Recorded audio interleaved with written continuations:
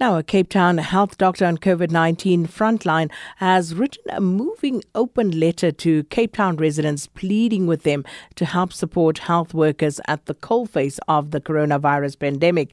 And in the letter, Dr. Andrea Mendelsohn shares the challenges that she and her colleagues are facing during this current second wave.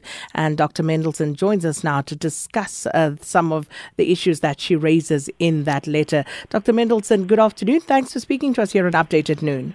Hi, thanks for having me. So what prompted you to write this letter and, to address it as far and wide to the public as you have?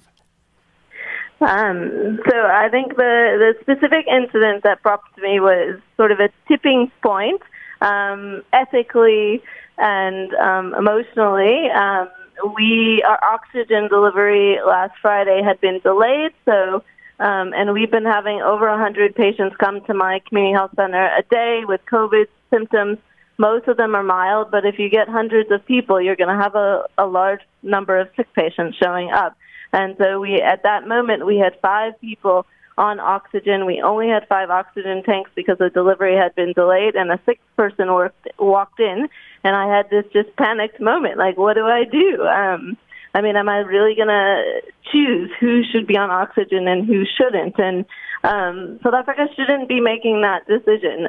It's not necessary. We can treat patients who need oxygen. We're not going to be able to save everyone of COVID, but we shouldn't be having to choose who gets oxygen and who doesn't. It worked out fine. Actually, it turned out to be sort of a touching and beautiful moment because one patient who wasn't as distressed went off the oxygen and gave it to another, and we were able to borrow tanks from another clinic, and then our delivery came the next day, so it was fine. But if 20 people walked in, which is not an inconceivable reality, since our cases are doubling and exponentially growing, then it won't be fine, and we'll have to make those decisions, which I don't want to make, and you don't want us to have to make for your loved ones. So what prompted me to write the letter was to say that we're in this together. We can't take care of everyone at once. So South Africans need to make some personal adjustments so that we keep cases low or make the peak happen earlier rather than 2 weeks from now, and so that we can help people. So we're now talking about not just a second wave, but also a new variant of COVID-19.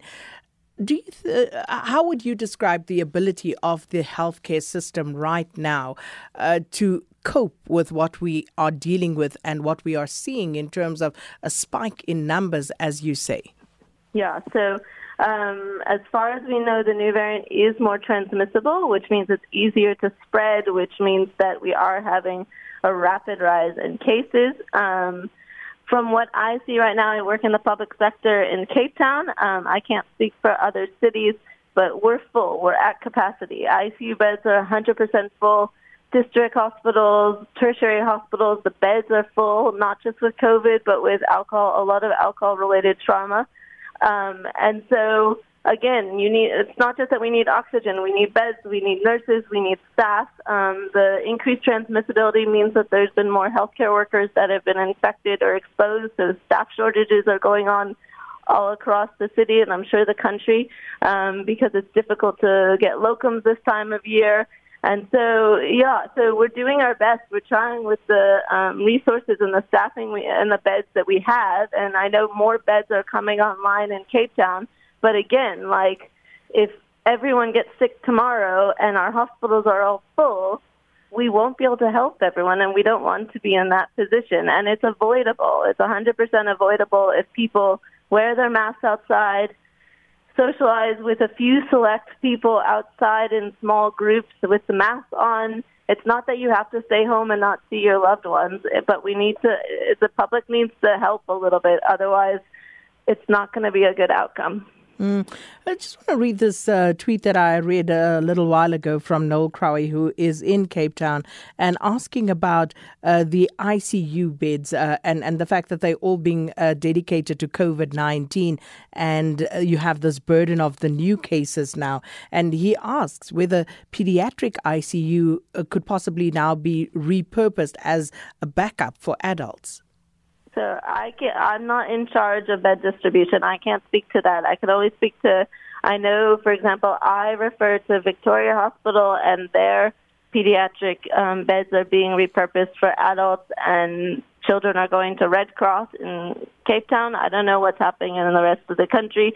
So these bed adjustments are being made, but even with those adjustments, I mean, there's a limit to the number of ICU beds there are. But I'm not even just talking about ICU beds. I'm talking about hospital beds. Like, I can't send someone home on oxygen. I need a hospital bed. I don't work at a hospital where we admit people overnight. I work in a community health center where we stabilize people and transfer them. So if the hospitals are full and I have nowhere to transfer people, we can't keep you here indefinitely on oxygen. We have no food. We have no beds to keep you in. And so it's not even just an ICU bed issue, it's a hospital bed issue. Incidentally, yesterday, someone sent me a message and they were speaking about exactly what you're mentioning now. Someone from Cape Town, by the way, and because he was basically reaching out for help, asking whether we could perhaps help get some word from the Premier, because he said that when they are referred from the community health centres to hospitals, they are just being referred back to the community health care centres. So do you have many people coming back, Dr. Mendelsohn? No, so hospitals are admitting patients who are unstable. I mean, there are patients whose oxygen levels are above 90% and stable and are given treatment at hospitals and not admitted, and then told that if they feel worse to come back. But admission criteria are getting strict because we don't have any beds and we want to keep the sickest patients. So patients that we might have maybe kept overnight 3 weeks ago, we don't have space to keep those people.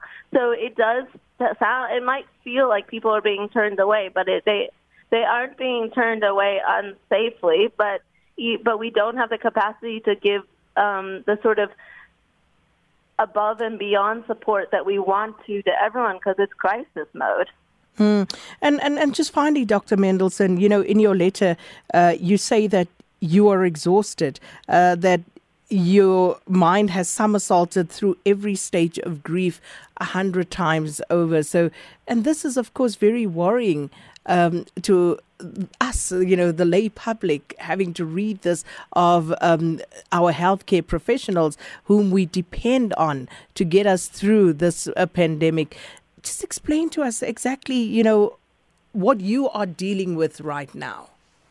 I mean, so we've had COVID relentlessly for 9 months. So if you think that everyone else is hurtful and sick of COVID in the public, so are we. We don't want to be doing this. We want to be doing our normal jobs and being able to take care of people the way we want to properly.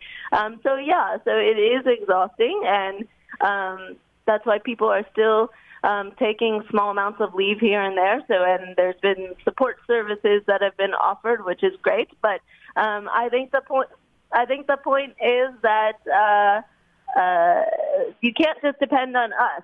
We have to depend on you to help prevent more cases. Dr. Mendelsohn, thank you so much for sharing with us and, of course, for the wonderful work that you do. Dr. Andrea Mendelsohn, Senior Medical Officer at the Western Cape Community Health Care Centre.